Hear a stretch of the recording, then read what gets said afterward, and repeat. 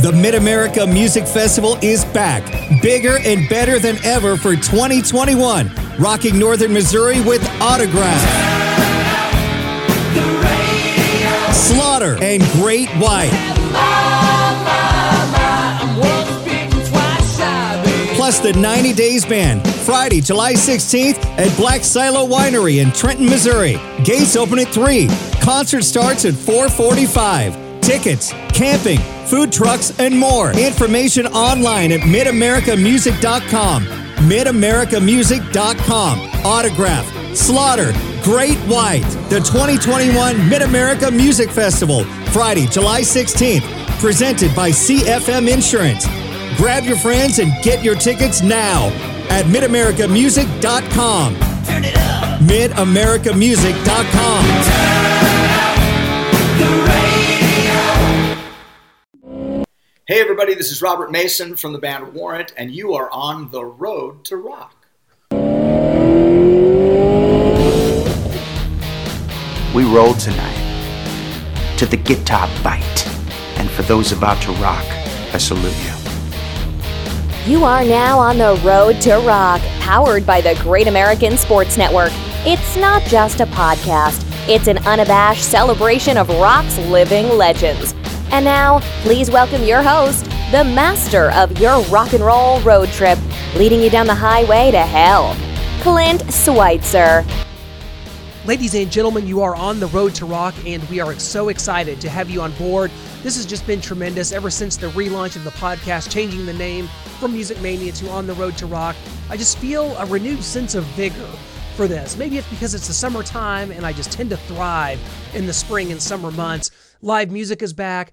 You can see people's faces again. There's no masks. Most places you go, things are open, things are fun. You can go to the lake. You can go have fun with your friends. You can go to a live concert, believe it or not. Guys, it is the return to rock this summer is what I'm calling it. And one band that has definitely returned to rock is Warrant. We talked to Joey Allen, guitarist and founding member, just a few weeks ago. Today, we're going to be speaking with our good friend and vocalist, Robert Mason, who has been with the band now for 13 years. And he's going to talk candidly about the passing of Janie Lane and what it was like kind of moving into that role and what he's meant to the band and what the band's meant to him these last 13 years. They just came off playing a show down in Hot Springs, Arkansas, which was a very hot gig, very electric. And they did that with Vixen and Autograph. We're going to talk to him about the 30th anniversary of Cherry Pie Tour. Of course, Cherry Pie came out back in 1990, and they're going to be playing that album in its entirety. Cannot wait to see that here July 23rd. It's going to be, Warrant's going to be here with Firehouse, I believe, in Hannibal, Missouri, which is about 3.5 hours from where I live, but definitely going to make it down to that show. So a lot to get into with our good friend Robert Mason. It's been, I want to say, 5 years since we've talked to Robert, and this time, if you want to check out the video, it is on our YouTube channel. So go check out the video if you want to see the video of that. Robert was kind enough to do that via Zoom, which 95% of our interviews are. So go to our YouTube channel, subscribe, and you will be able to get everything, all these podcasts on video. So absolutely do that. We are in the process of moving some things around on our website, but go to roadtorockpodcast.com. That's where you can get all the information. Concert reviews, articles, and all of our podcasts are going to be archived there. roadtorockpodcast.com. Can't thank you guys enough for being a part of everything we do. Like I said, I got a new pep in my step. This is great. I will never take for granted again going to a concert or just being able to live freely in the world, man. Freedom's very important to me, and I'm someone that has always lived life a little different.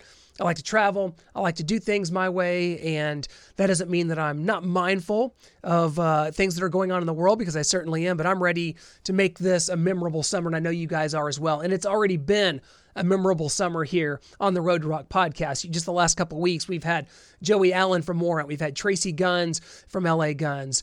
And last week we had Lawrence Gowan from Styx and Dean Rowland from Collective Soul, which that concert is coming up here. Collective Soul and Styx touring together. It's going to be here in Missouri, June 25th and 26th here in Lake of the Ozarks and Kansas City, respectively. Without further ado, got to go ahead and take you to our interview with Robert Mason, and it's coming right up after this.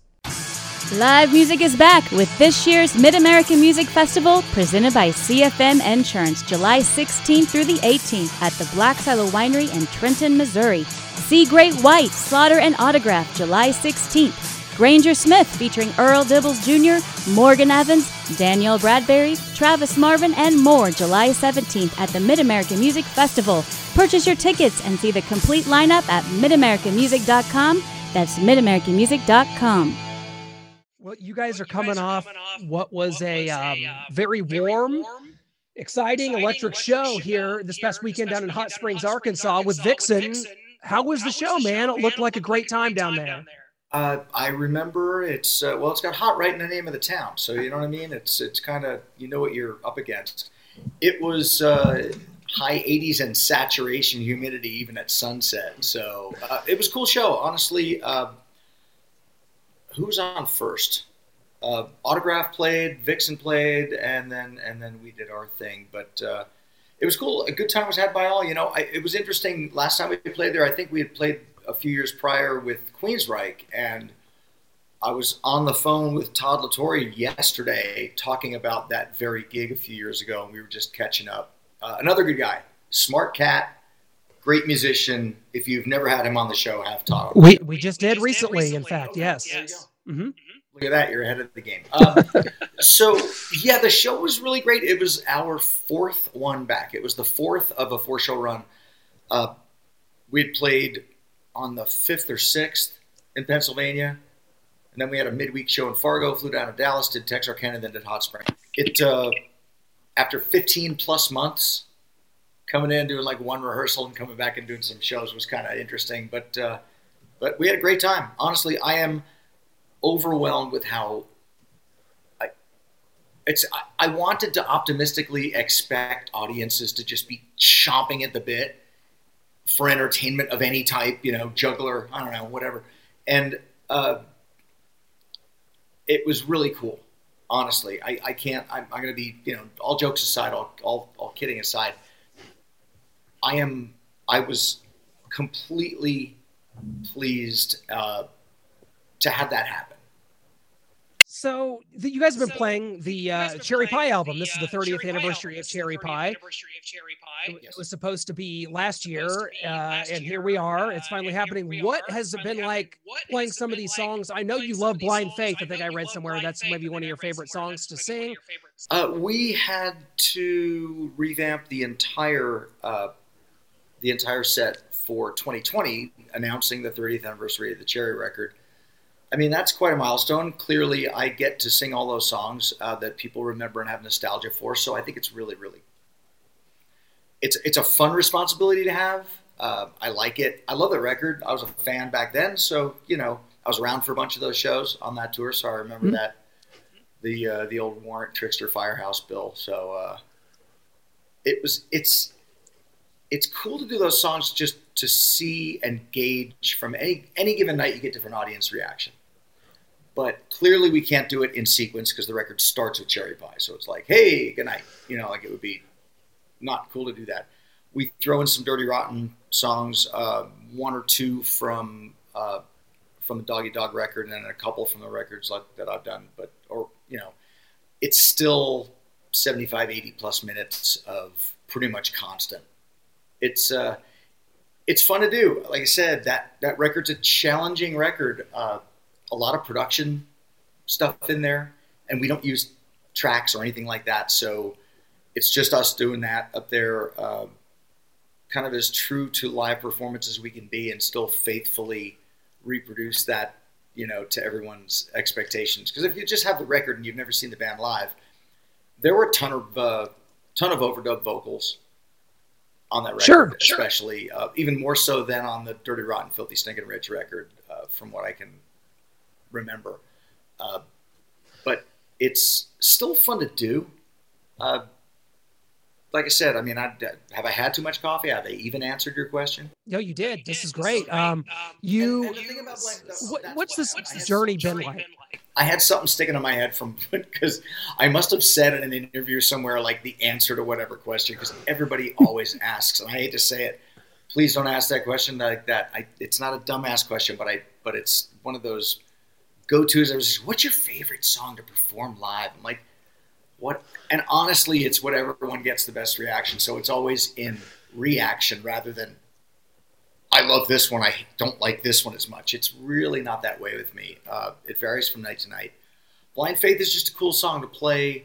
I get to play a little acoustic guitar on a few songs during the Warrant set. I play and I write on guitar and piano a lot. So for me, I don't only like to stand there in front of a mic. It's very comfortable to do that. But I think those songs where I get to play a little bit, even though they're limiting because I have to stand still, I don't have a mic that follows me. I don't have the Garth Brooks or like Britney Spears kind of mic that follows you, like the old school. That's how old school I am. I refer to it as the Garth Brooks mic. But I think Kip Winger had it first. Man, Sammy Hagar used one. A lot of people used them, like back in the days when they were first coming out. So that kind of plants me in a spot. Where I've got to sing. I'm playing. It's limiting in a way, but it's unique in a way to me as far as the performance goes. The rest of the whole night, I get to throw a mic stand around, sprint around side to side and stuff, and get in everybody's way. So, Robert, this has been a 13-year journey now. What makes this a fit for you? Because you've done so many great things. You're heralded as a tremendous vocalist, and I agree with that, even by me. Where that comes from, but I appreciate it. Thank you. But what makes this group a fit? Because we've had Joey Allen on a lot, Eric Turner. Is it the guys in the band that you just like being around these guys? Is it the songs? What makes this a fit? I was a fan. We were friends. Janie and I became friends while they were finishing up recording Dog Eat Dog, and we were doing the Lynch Mob record in L.A. They were doing Dog Eat Dog in Florida, but I would see Lane a lot, just out. Ran into him a bunch of times in California when I was out there recording our Lynch Mob record in 91, early 91. And he and I got to be friends. And it was probably through that and just happenstance afterwards. We have a record out. They have a record out. I remember him saying one night, well, we'll take you out on tour. I'm thinking like, all right, well, I'm cautiously optimistic. This is a guy I had a few drinks with and hung out and laughed at, a bunch of different stuff throughout the past months making this record. We'll see what happens. And sure enough, one day we get a call from management. Hey, you have a bunch of Warrant dates. You want to go out? And George and I were thinking, yeah, do an arena tour. Why not? So that kind of helped us solidify friendships back then between myself and those guys. I know I took a couple of trips on the Warrant bus when, Janie and I would take off after gigs, go get in a cab, just the two of us, just, singers. Everybody else can, Peace out. Insert whatever expletive you like. And, I don't know if I can swear on your show. Yes, you can. Well, I tend to do that a bit. So, but we would take off and go install ourselves in whatever club he knew or I knew in whatever city we were in, and just go watch a cover band or go, just sit and hang out and have a couple of drinks and kind of unwind and talk about our shows. Or anything, if we didn't want to, anything else but our shows. We kind of escaped to do that several times during that tour. But on the other hand, I got to get pretty tight with Joey, pretty tight with Dixon. And throughout that, and then the years afterward, kind of stayed in touch. Lost touch with them for a few years. And then, Warrant went through a couple of years where a couple of band members decided they didn't want to be in the band for a minute, and left and came back, that kind of thing.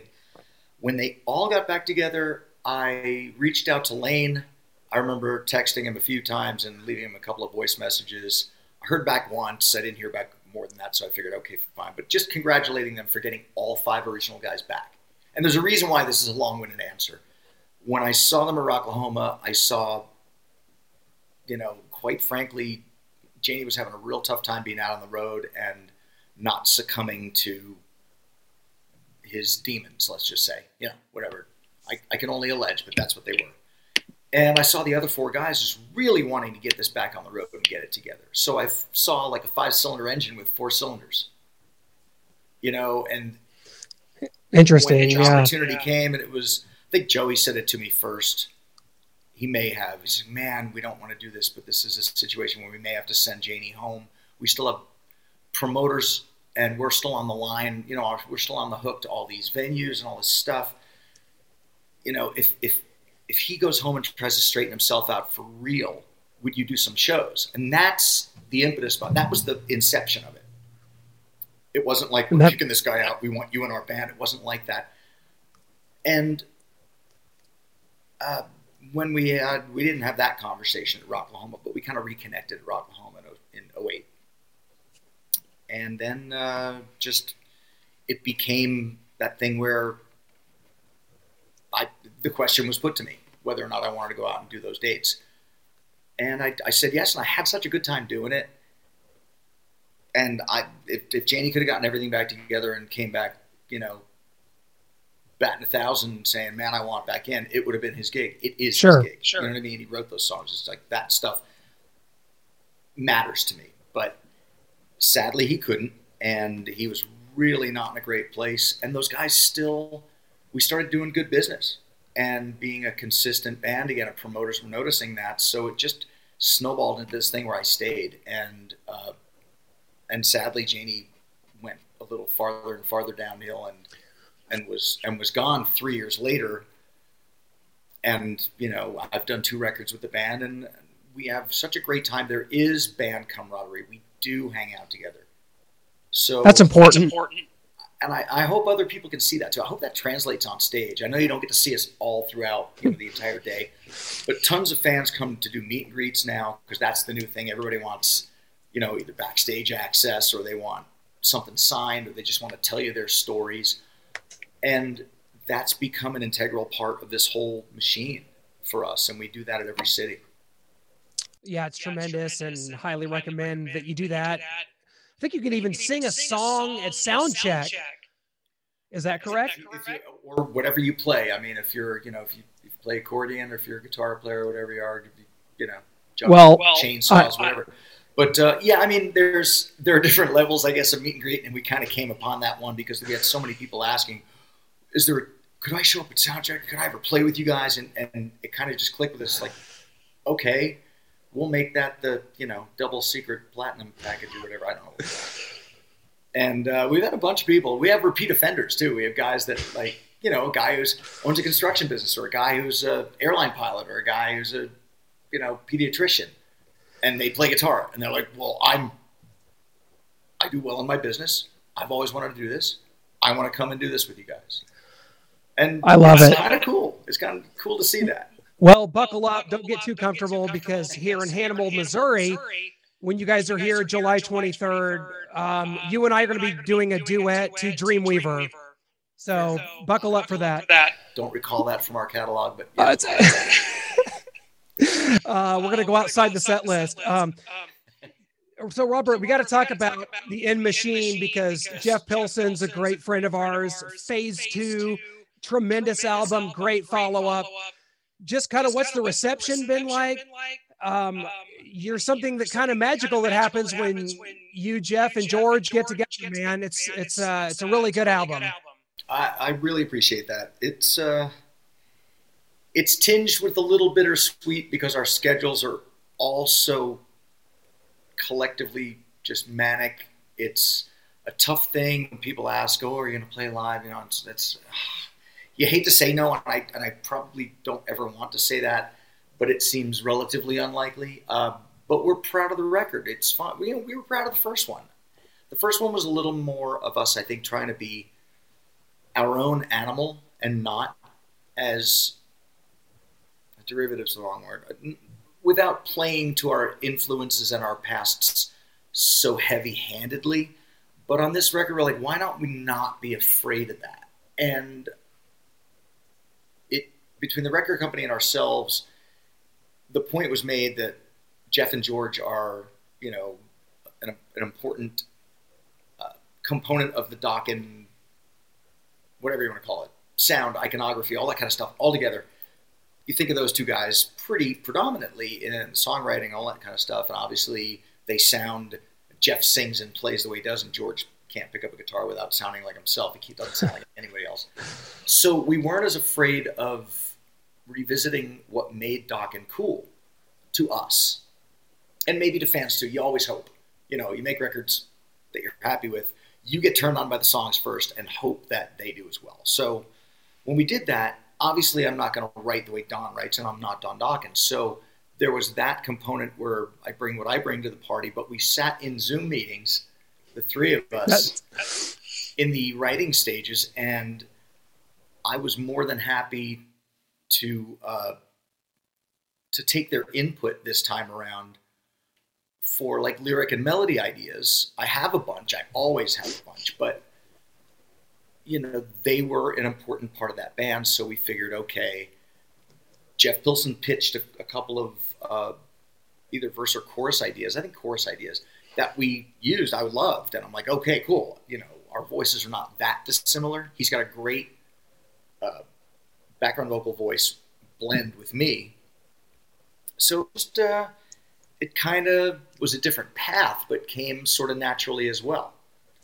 So that's what the Phase 2 record really is us, going like, all right, Dokken thing was cool. Maybe that's what fans want. You try not to repeat yourself on every record. So there you go. Well, it's tremendous. And, it's kind of interesting.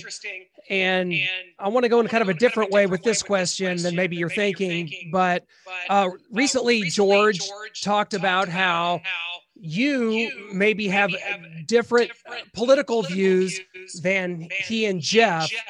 And it got me thinking, in the history of rock and roll. Did it make you think, God, George gets off topic and says some dumbass shit every once in a while? It made me wonder when politics had come into play until now. Like, what's going on? What's really funny? Somebody's going to watch this, and that's going to be the blabbermouth quote. I almost said that jokingly, and I don't. You know what I mean? Man, George and I are friends. Hey, it's funny. It doesn't really.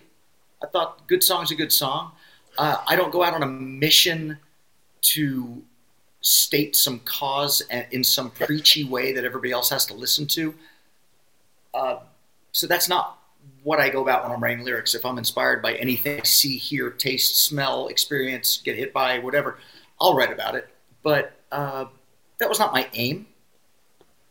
That had my head scratching, to be honest, a little bit too. But, the guy thinks the way he wants to think. He can pick and choose what he wants to say in an interview, and so can I.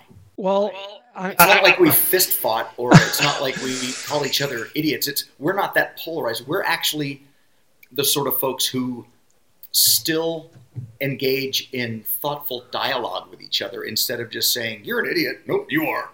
That I think that dissent and lack of recognizing common ground is probably an instrumental problem that people have nowadays. Once again, I'm not being too preachy, but, not to be waxed too philosophical, but the distance between us and our opinions, it's not distance between us. Maybe there's common ground in there. I mean, I hate to say that and sound all mushy, but we wrote, the lyrics mostly come from me anyway. They all did on the last record. But if somebody's got an interesting thought or a lyric or an idea, I'm more than happy to write around it. I didn't think it was that challenging. In a word, it wasn't really that challenging. And if George had an idea, pitched me like buzzwords, not really a lyric writer, but he's like, he'll text me a bunch of stuff and say, "Hey man, what do you think of this? Or can you integrate this into what you're doing?" And I made every effort to do so. Very well said. When it comes down to it, I just love the album. People are really digging it, and that's what's important. Before we let you go, Robert, we got to hit you with our final 4 drum roll. 4 quick questions. You give us whatever comes to mind. It's usually fun. I'm usually better friends with the interviewee after it's over. So fair enough. Okay, so what is the last concert you remember attending as a fan before COVID? I mean, it's been a while, I'm assuming. It was way before the COVID thing, because I don't get to go out to too many shows. Oh, you know what? We were on the Kiss cruise. Okay. Last time I just sat there, now granted I'm on the boat. I can't exactly split unless I had a helicopter. But of my own volition, I was on stage left watching the darkness with a couple of my guys and Paul Stanley. We're sitting watching and just they put on an amazing show. I love them. Justin's the real deal. Like Justin, Dan, everybody in that band. I went up to them afterwards, and Justin and I kind of became buds. So on the Kiss cruise, for me, that's cool. I was a fan of their band. I like what they do. So there you go. That was probably the last time. That was December. It was October, November of 19. Yeah, that's right. That was the last one. What show or shows on Netflix or streaming have you kind of got caught up with over the last time? Wow, that's another tough one. There's a channel called the Coda Channel that's got a lot of music-based stuff, and they had a really cool 8 or 10 part documentary on songwriters. It might even be called The Great Songwriters. And I mean, everything from Carly Simon to I think Bill Withers was on there, Barry Gibb. And amazing, yeah. Others like Noel Gallagher, like but people I was fans of, or it was really introspective as to their process as far as songwriting goes. Maybe they couldn't get Paul McCartney. I don't know, but or Burt Bacharach. I don't know, but it was an interesting series. I kind of got sucked into that and watched them, like binged them all in a row. That's sweet. That's sweet. I got to check that out. You mentioned Kiss, so I'm going to call an audible here. What is your favorite non-makeup or 80s Kiss album? Non-makeup? So like Lick It Up, Asylum, Animalize. Revenge? I'll count that. That's good. Because it was 92, but again, I have to use that word bittersweet, was because Eric Carr was very sick and was passing and had passed. But my friend Eric Singer, great record, and he and I have been friends an awful long time. We still talk pretty regularly, and I really like that record. Tremendous. I absolutely agree. Too. So it was like we were all coming out with records at the same time. We actually had Kiss dates initially for a very short period of time. It's like, back when you had your fax machine, just, go bananas with like reams and reams of paper, come out with all these dates. You're like, Kiss, Madison Square Garden, oh my God, like all those things. And then that whole wing of their tour, that whole leg of their tour that we were going to be on support got like furloughed away for some reason. I was just, initially just heartbroken, because if I could have supported Kiss in arenas, it would have been fun. Absolutely. That I didn't realize that about that, because I think that was my first Kiss concert in St. Joe, Missouri at the Civic Arena, and you guys were not up, and I'm pissed about it to this day. What is the first album that you remember buying with your own money or that you stole? I did not steal. I would have gotten my ass beaten. Strict parents. So let's see. I think it was 2 the same day. And it was either bought with my own money. Let me think. Kansas Point of No Return and Chicago Live at Carnegie Hall, which was a 4-album box set, but it was albums with a book and the whole thing. That's awesome. Great answers, Robert. We can't thank you enough, man. It's been too long. We will see you here in person in Hannibal, Missouri. That's about 3 hours from I live in Kansas City, but I will be there and can't wait to have Warrant here in Missouri, man. We're excited. Oh, thank you. Well, you'll be there. Thank you for the Warrant. I will be. Thank you so much, man. Take care. Appreciate it. Have a great day. Always, brother. Thank you. Huge thanks to Robert Mason. What an interview. Really candid about some of the comments George Lynch made about him and his politics. And I think that's what's really strange about what you see today, is that people are so divided politically. I don't get it. It's not part of what we do here on this podcast. So I just wanted to ask him. I want to get his thoughts. And I think he was very forthright and just played it down the middle. Robert's a great guy. No question about it. And Phase 2 from the End Machine's a great album. Maybe we'll see a new Warrant album in the future. He did mention that. Can't wait to see them here July 23rd in Hannibal, Missouri. Guys, thank you so much for being a part of On the Road to Rock. You know the website by now. It's roadtorockpodcast.com. Hit us up on our socials if you have an idea for a guest. If you want to leave some feedback for the shows, do so on our social medias. Just look for On the Road to Rock on Facebook, Road to Rock Pod on Twitter. Thank you guys so much. We're going to be back next week, guys. The interviews are piling up here. I've got so many that I'm releasing a lot of them on our YouTube channel, so go check it out. Great American Sports and Entertainment Network. You can go check out a lot of videos that don't make the Friday podcast. We're doing a lot of them and just throwing them out there during the week. There's been so many. It's been tremendous, and I can't thank all of them enough. So coming up, guys, we have some major interviews with guys like Mark Slaughter from Slaughter, Mark Torian from the Bullet Boys, got Rick Allen himself coming up from Def Leppard, guys. It is the Summer to Rock. It's the Return to Rock right here on the Road to Rock with Clint Schweitzer.